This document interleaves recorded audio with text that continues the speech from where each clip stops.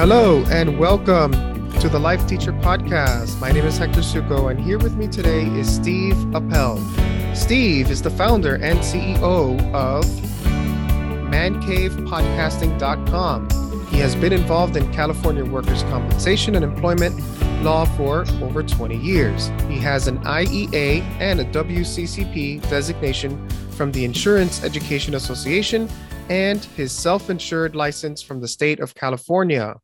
And today we're going to be talking about atheism. So please help me welcome Steve to the podcast. Hello, Steve. Hello, and just a correction. What you read was correct for the time, but now it's 30 years in California workers' compensation, employment, and labor law. But at the time it was done, that was correct. Excellent. Thank you, Steve. And thank you for coming on to my podcast. And the first question for you, Steve, is the same as for all my guests. Tell us, who is Steve Appell? Well, I'm born and raised in Southern California, and I've been in California workers' compensation for employment and labor law for over 30 years. And about 5 years ago or so, my partner encouraged us to spend a couple $1,000 a month for a third-party marketing and advertising company, and I lobbied against it. But since my partner really wanted to do it, I said, okay. So we did it for 6 months, and we didn't lose money, but we really didn't make as much as I thought the investment was worth. So because I've got a degree in speech communications and broadcasting, but my college is many decades ago, I said, you know what? I can do a podcast. And again, this was 5 years ago, before podcast was a common home word. I said, I can do a podcast for 25 cents on the dollar and probably get the same results. So I started doing a podcast called Work Comp Matters, and we started it once a week. And then we ramped it up to twice a week. And then we ramped it up to 3 times a week. And then about 2 years ago, COVID-19 hit. And because all of the prior podcasts were done brick and mortar at the sound studio, we decided to do it by Zoom. And we ramped it up to 5 days a week. And then I started to not only get interest, but had the idea, rather than just doing a podcast, Work Comp Matters, to promote, market, and advertise the law firm, that maybe I would start a podcasting network. So I obtained the landing site, the website of mancavepodcasting.com, and started getting other on-the-air personalities involved. Such as Monica Rossman with the Steve and Monica Show, No Holds Barred. My brother Jeff Appell has got 30 years of experience in education and mental health. Live Well. Ginger Shades, a risque soiree. Coach less is more. And we've got some surprises starting. So that's me. 30 years of experience in California employment and labor law. 5 years of experience with over 600 podcasts in the tank. And by the way, all of those 600 podcasts are advertiser supported. They're completely free, no obligation, 24/7. Thank you, Steve. Thank you. And so let's go ahead and start our conversation with the basics. Tell us, what is atheism? It's someone who doesn't believe in God. That's simple, huh? I do my best to keep things very simple. It frustrates me when I hear a lot of people, either that I deal with or that are on Clubhouse, who, in my opinion, attempt to appear to be smarter than they are by using complex words. I've always prided myself on being able to speak to a child, a teenager, or an adult by, with all due respect, communicating at their level. Why speak for 5 minutes and use college level words when you can speak for 1 minute and use a 6th grade education? And by the way, most newspapers, if people still read newspapers today, they are generally written in a 5th or 6th grade education. So I believe in keeping things simple. We refer to that as the KISS method. Keep it simple, babe. But some of the topics that we will be discussing are slightly heavy. But if you want to keep it simple, let's go. Let's do it. Oh, trust me. If necessary, I will get complex. Okay. So let's move on to what is atheism? Someone that doesn't believe in God, or the belief that God does not exist. Now, the next topic is, should humans try to answer the big questions, right? Why do we exist? What is the meaning of life? How would an atheist answer, why do we exist? Well, I can't answer for all atheists. I mean, let's get real. Over 90% of the population believes in God. So me and other atheists were outnumbered 9-1.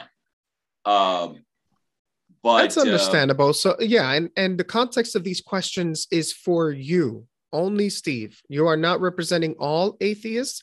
I have you on because I saw you on Clubhouse and you were answering people's questions, and I wanted to dig in a little bit more. And so here you are. So I'm asking you, do you ever ask yourself, why do I exist?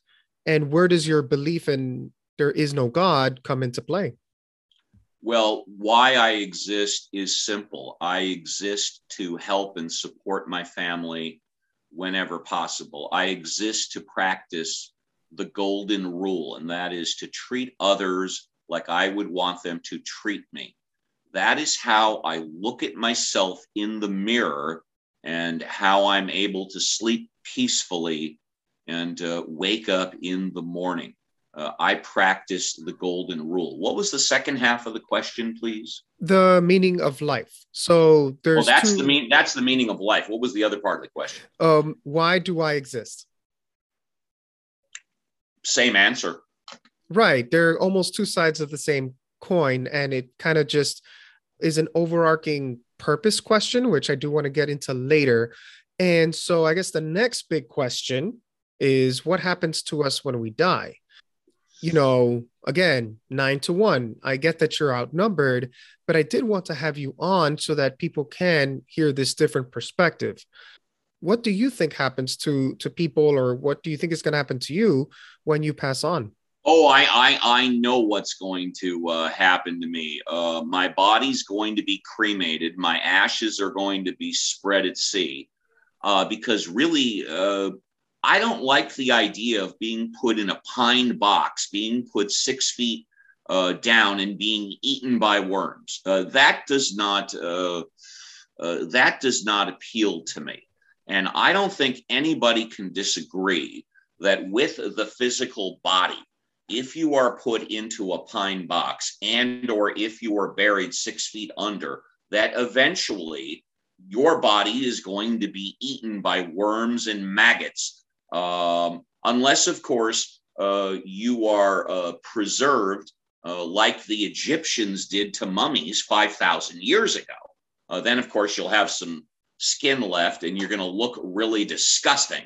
So that's what's going to happen to me when I die. And I think everybody would agree with the physical body, that's what's going to happen to them. The question always arises, what's going to happen with your spirit or your soul when you die or just before it? Are you going to see a white shining light? Is your entire life going to pass by? And is your soul going to rise up? And then you're going to be looking down on yourself dying.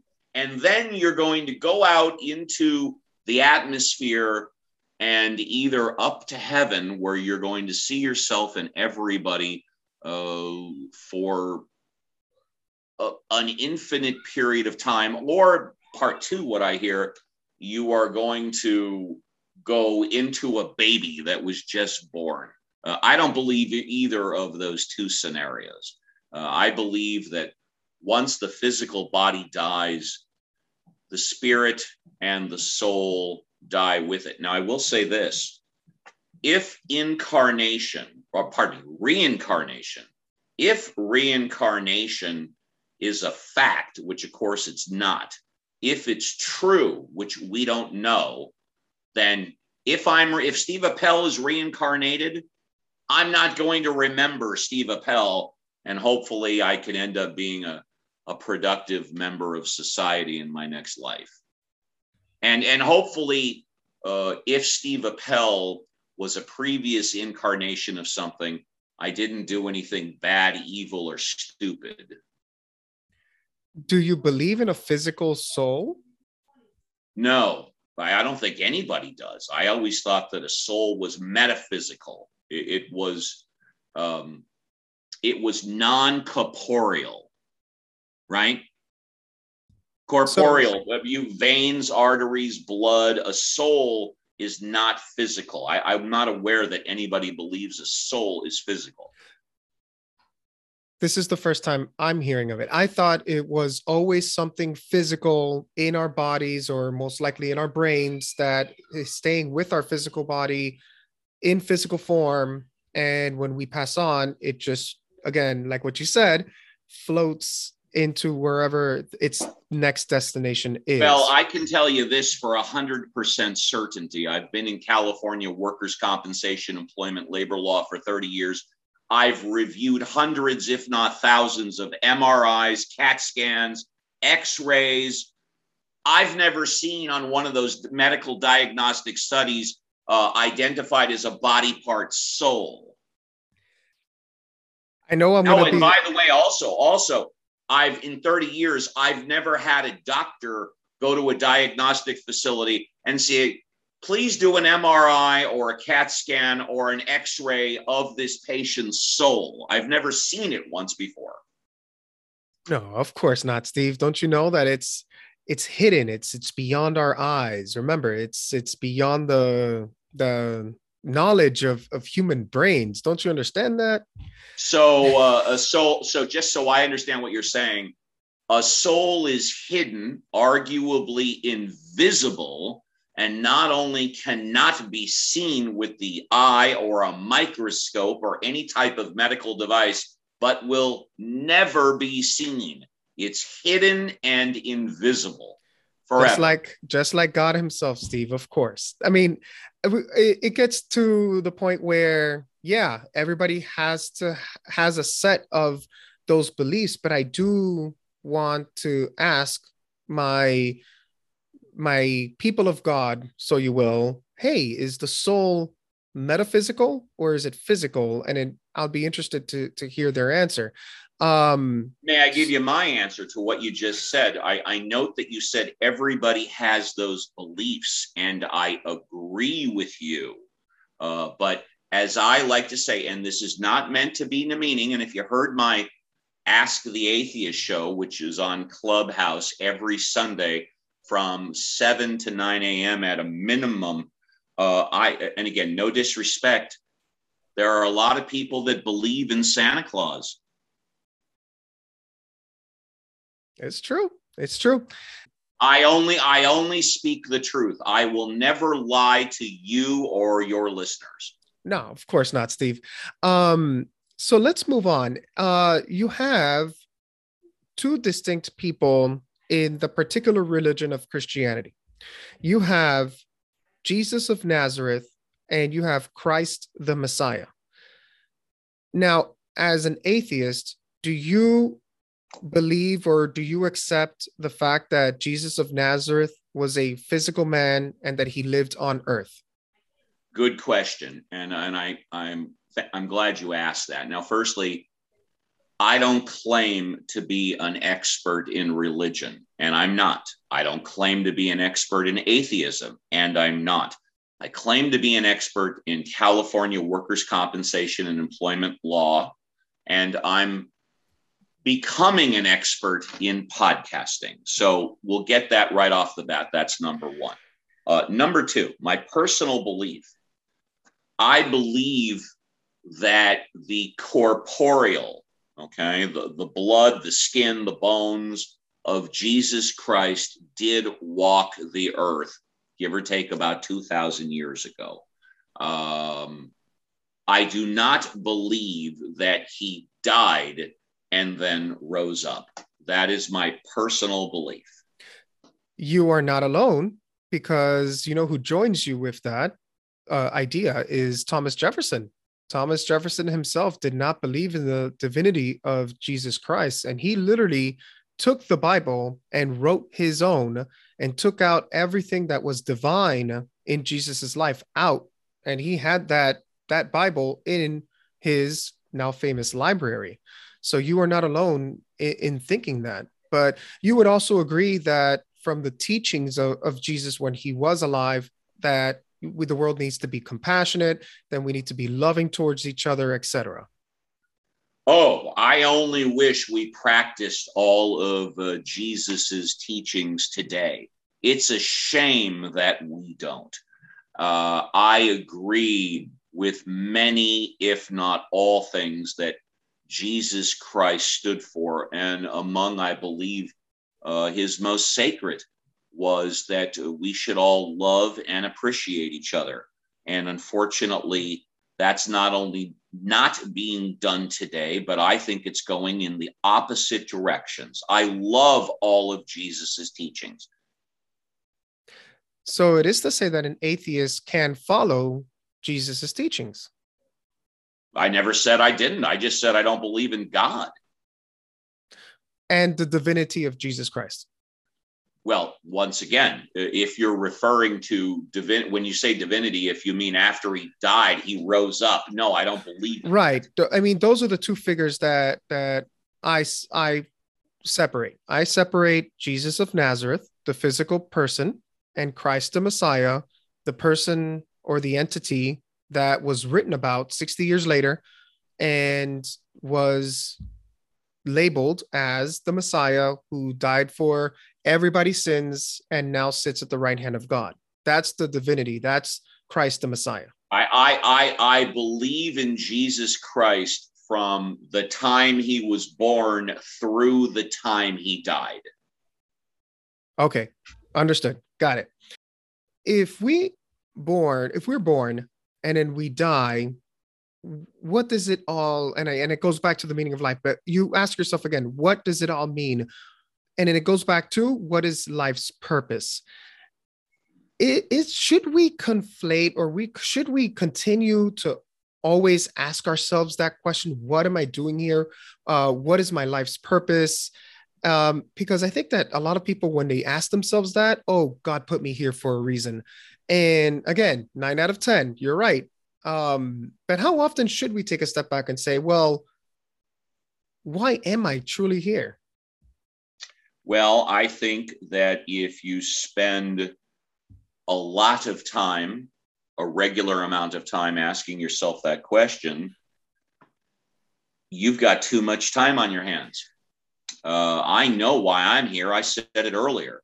I am here to support and help my family and to treat others like I want to be treated. There was a time when I had the same thoughts, but fortunately I was able to work them out for myself. I'm here to help others, both in a business point of view. That's what I do. Yeah, I get paid for it, but you know what? I'm very successful in my 30-year career.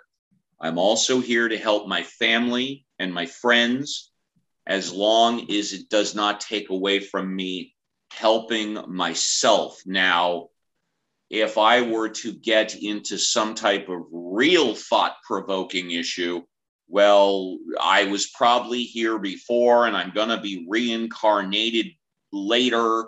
And what does it all mean? And what does it all stand for? In the clubhouse vernacular, you could go down that rabbit hole and stay in that rabbit hole forever. I've answered that question a long time ago for myself.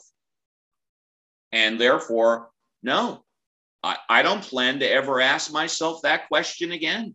because I know the answer, which works best for me.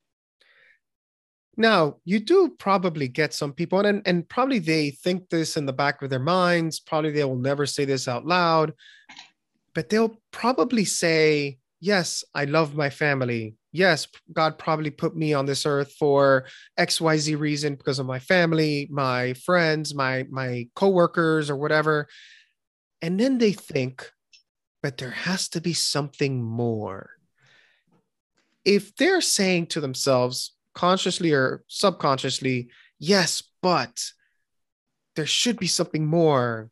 Maybe it's to travel the world. I don't know. Do you think that they need to do more self-reflection? I think they have too much time on their hands. I got it. Okay. That's good. If they have too much time on their hands, from my perspective, I'll go ahead and put my 2 cents in here. If you're thinking to yourself, why am I here? Why am I here? Yes, I love my family, but why am I here? There's something more. I think that you need to do a little bit more of self-reflection and see what it is that you're trying to look for. I don't think that they're asking the right questions. And if you're not asking the right question, you'll be hard pressed to find the right answers. I never studied the following statistics, but I have both personal as well as peripheral experience in successful people. And a good percentage of successful people knew their mission in life or knew what they wanted to do before they became a teenager and started doing it and kept at it because they realized not only did it interest them, but they enjoyed doing it. And that's a huge key in being successful, in enjoying what you do. It's a statistical fact that 80% of the workforce, at least in the United States, is not happy with their career and wants to be doing something else. I use the simplistic example of a waiter in a restaurant who really wants to be an actor, or a bartender who's studying, to be a lawyer, a doctor, or an accountant. 80% of our workforce is not happy in what they're doing because they have a desire and hopefully a goal and a plan to do something else.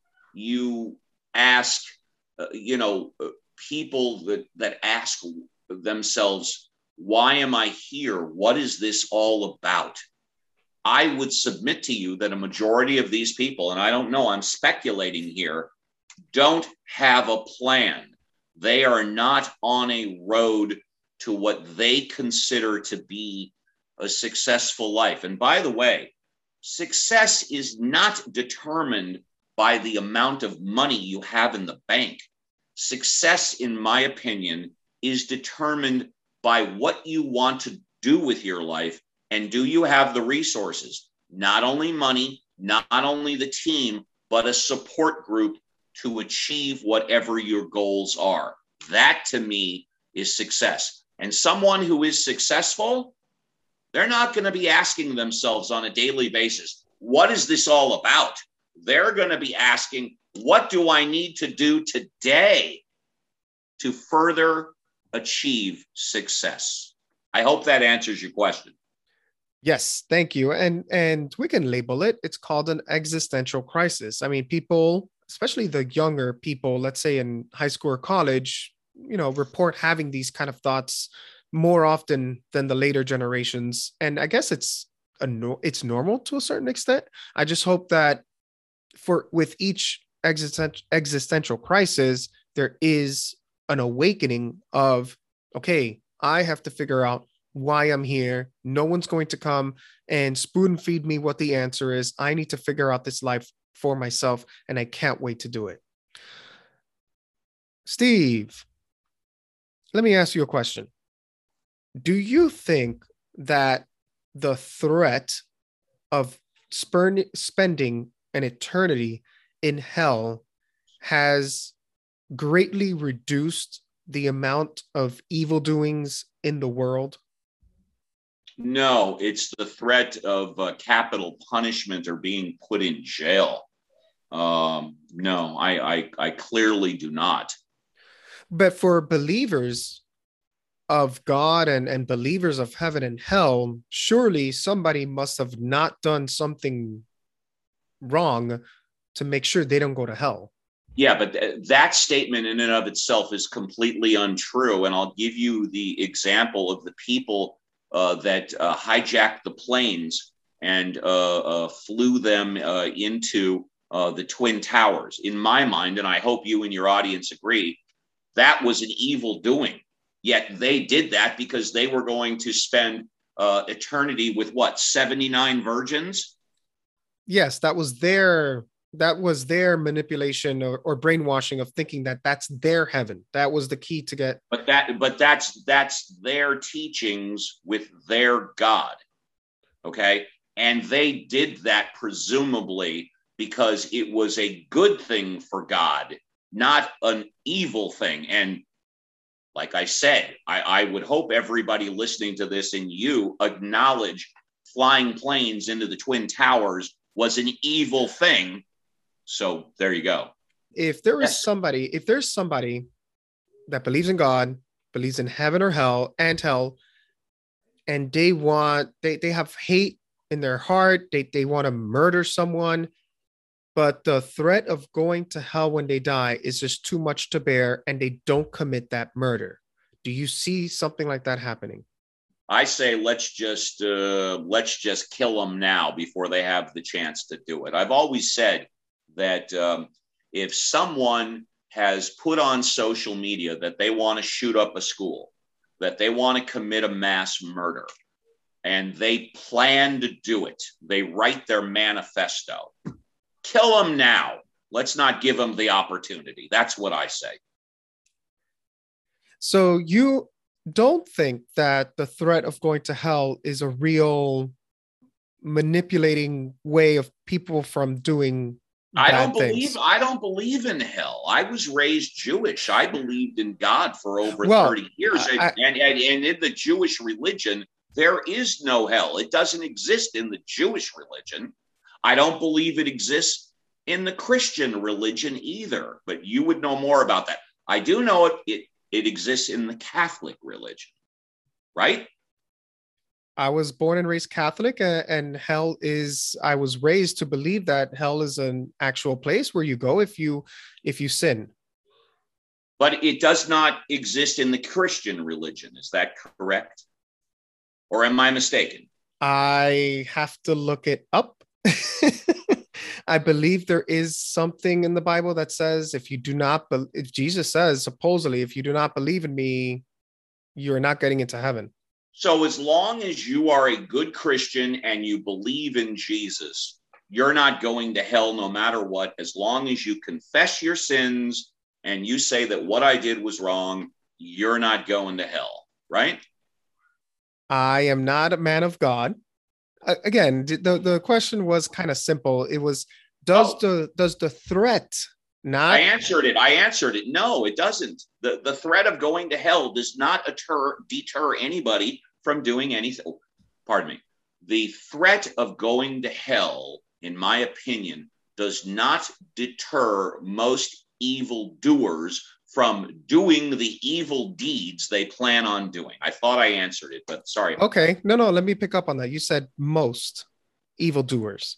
I do my best never to use the words always and never, or all and none. So I try to use most. Yeah. So would you concede that there may be one or two people that? Yes, I concede there are one or two people that think or do anything. Yes, I do.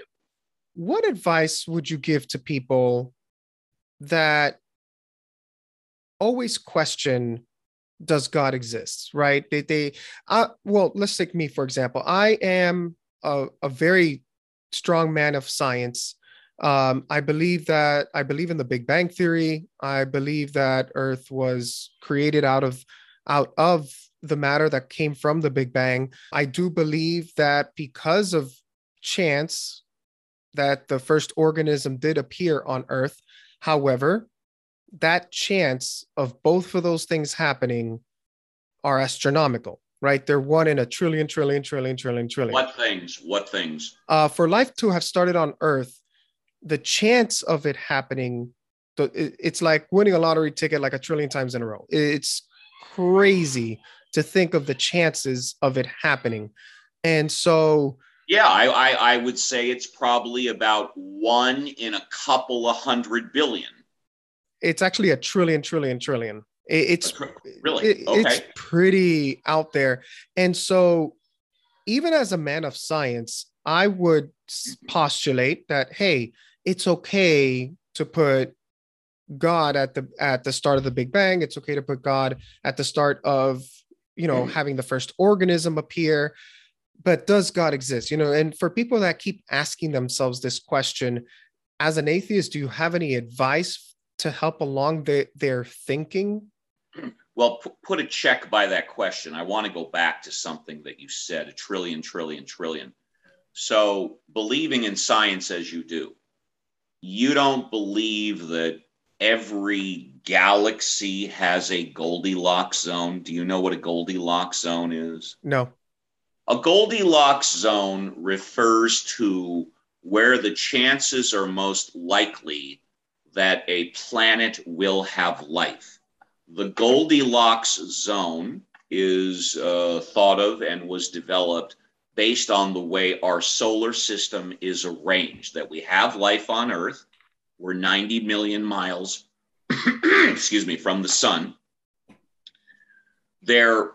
All science indicates that in all probability there was life on Mars, which is 120 million miles, I think, from the sun, and potentially we have Venus. So the Goldilocks zone is considered like 60 to 120 million miles from the sun.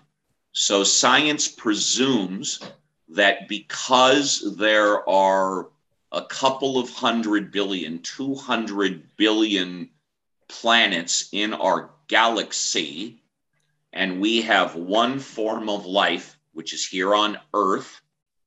And science also says that there are about 200 billion galaxies in the universe, that every galaxy should have a Goldilocks zone where life has the greatest chance of developing, which is why I suggested to you when you talked about life, 1 in 200 billion, but you said it's 1 in a trillion, trillion, trillion. So there you go.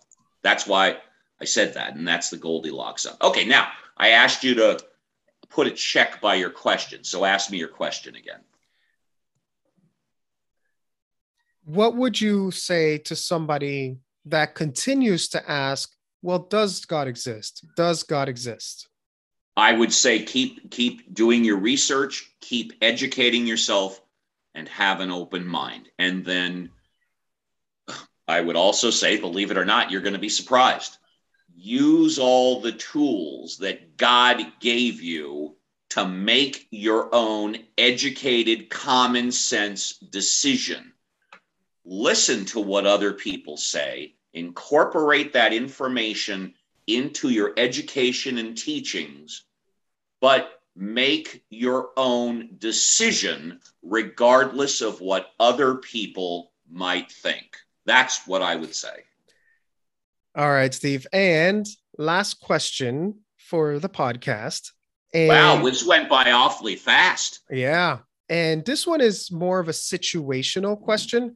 And so I'm going to pose a story, but a situation to you, and then go ahead and respond. It has to do with whether coincidences are coincidences or is there something extra. So let's say that there is a girl and she's very attached to her grandmother, and her grandmother loves butterflies, loves butterflies, has butterflies in her home, and wears a bracelet with a butterfly.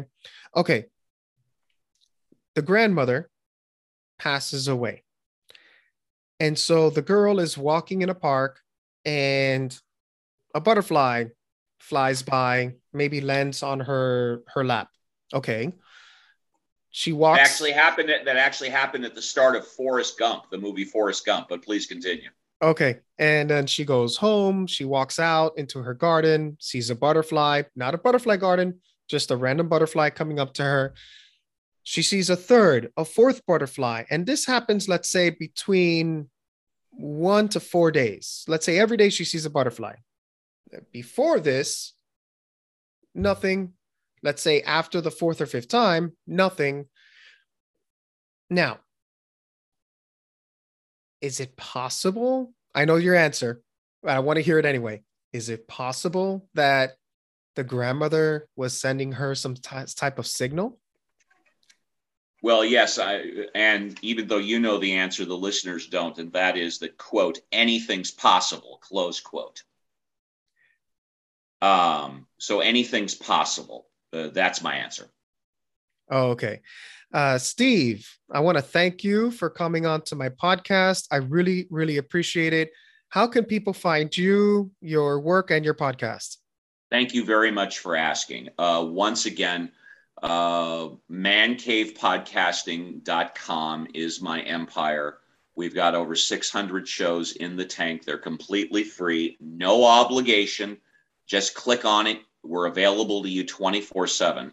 If you want to do your own podcast, mancavepodcasting.com. We'll manage, produce, direct, stream it live, get it into the cloud forever. And then, of course, on Clubhouse, you can always find me on Saturday, 7 to 9 a.m. Pacific Standard Time, doing Ask the Rhino, and that is Republican in name only. And then the show, which is really starting to take off, and thank you very much for asking me to be on here on Sunday, 7 a.m. to 9 a.m. Pacific Standard Time, is Ask the Atheist. The title of this episode is Ask the Atheist with Steve Appell. And that will do it for this episode of the Life Teacher Podcast. Thank you for listening. Bye, everybody.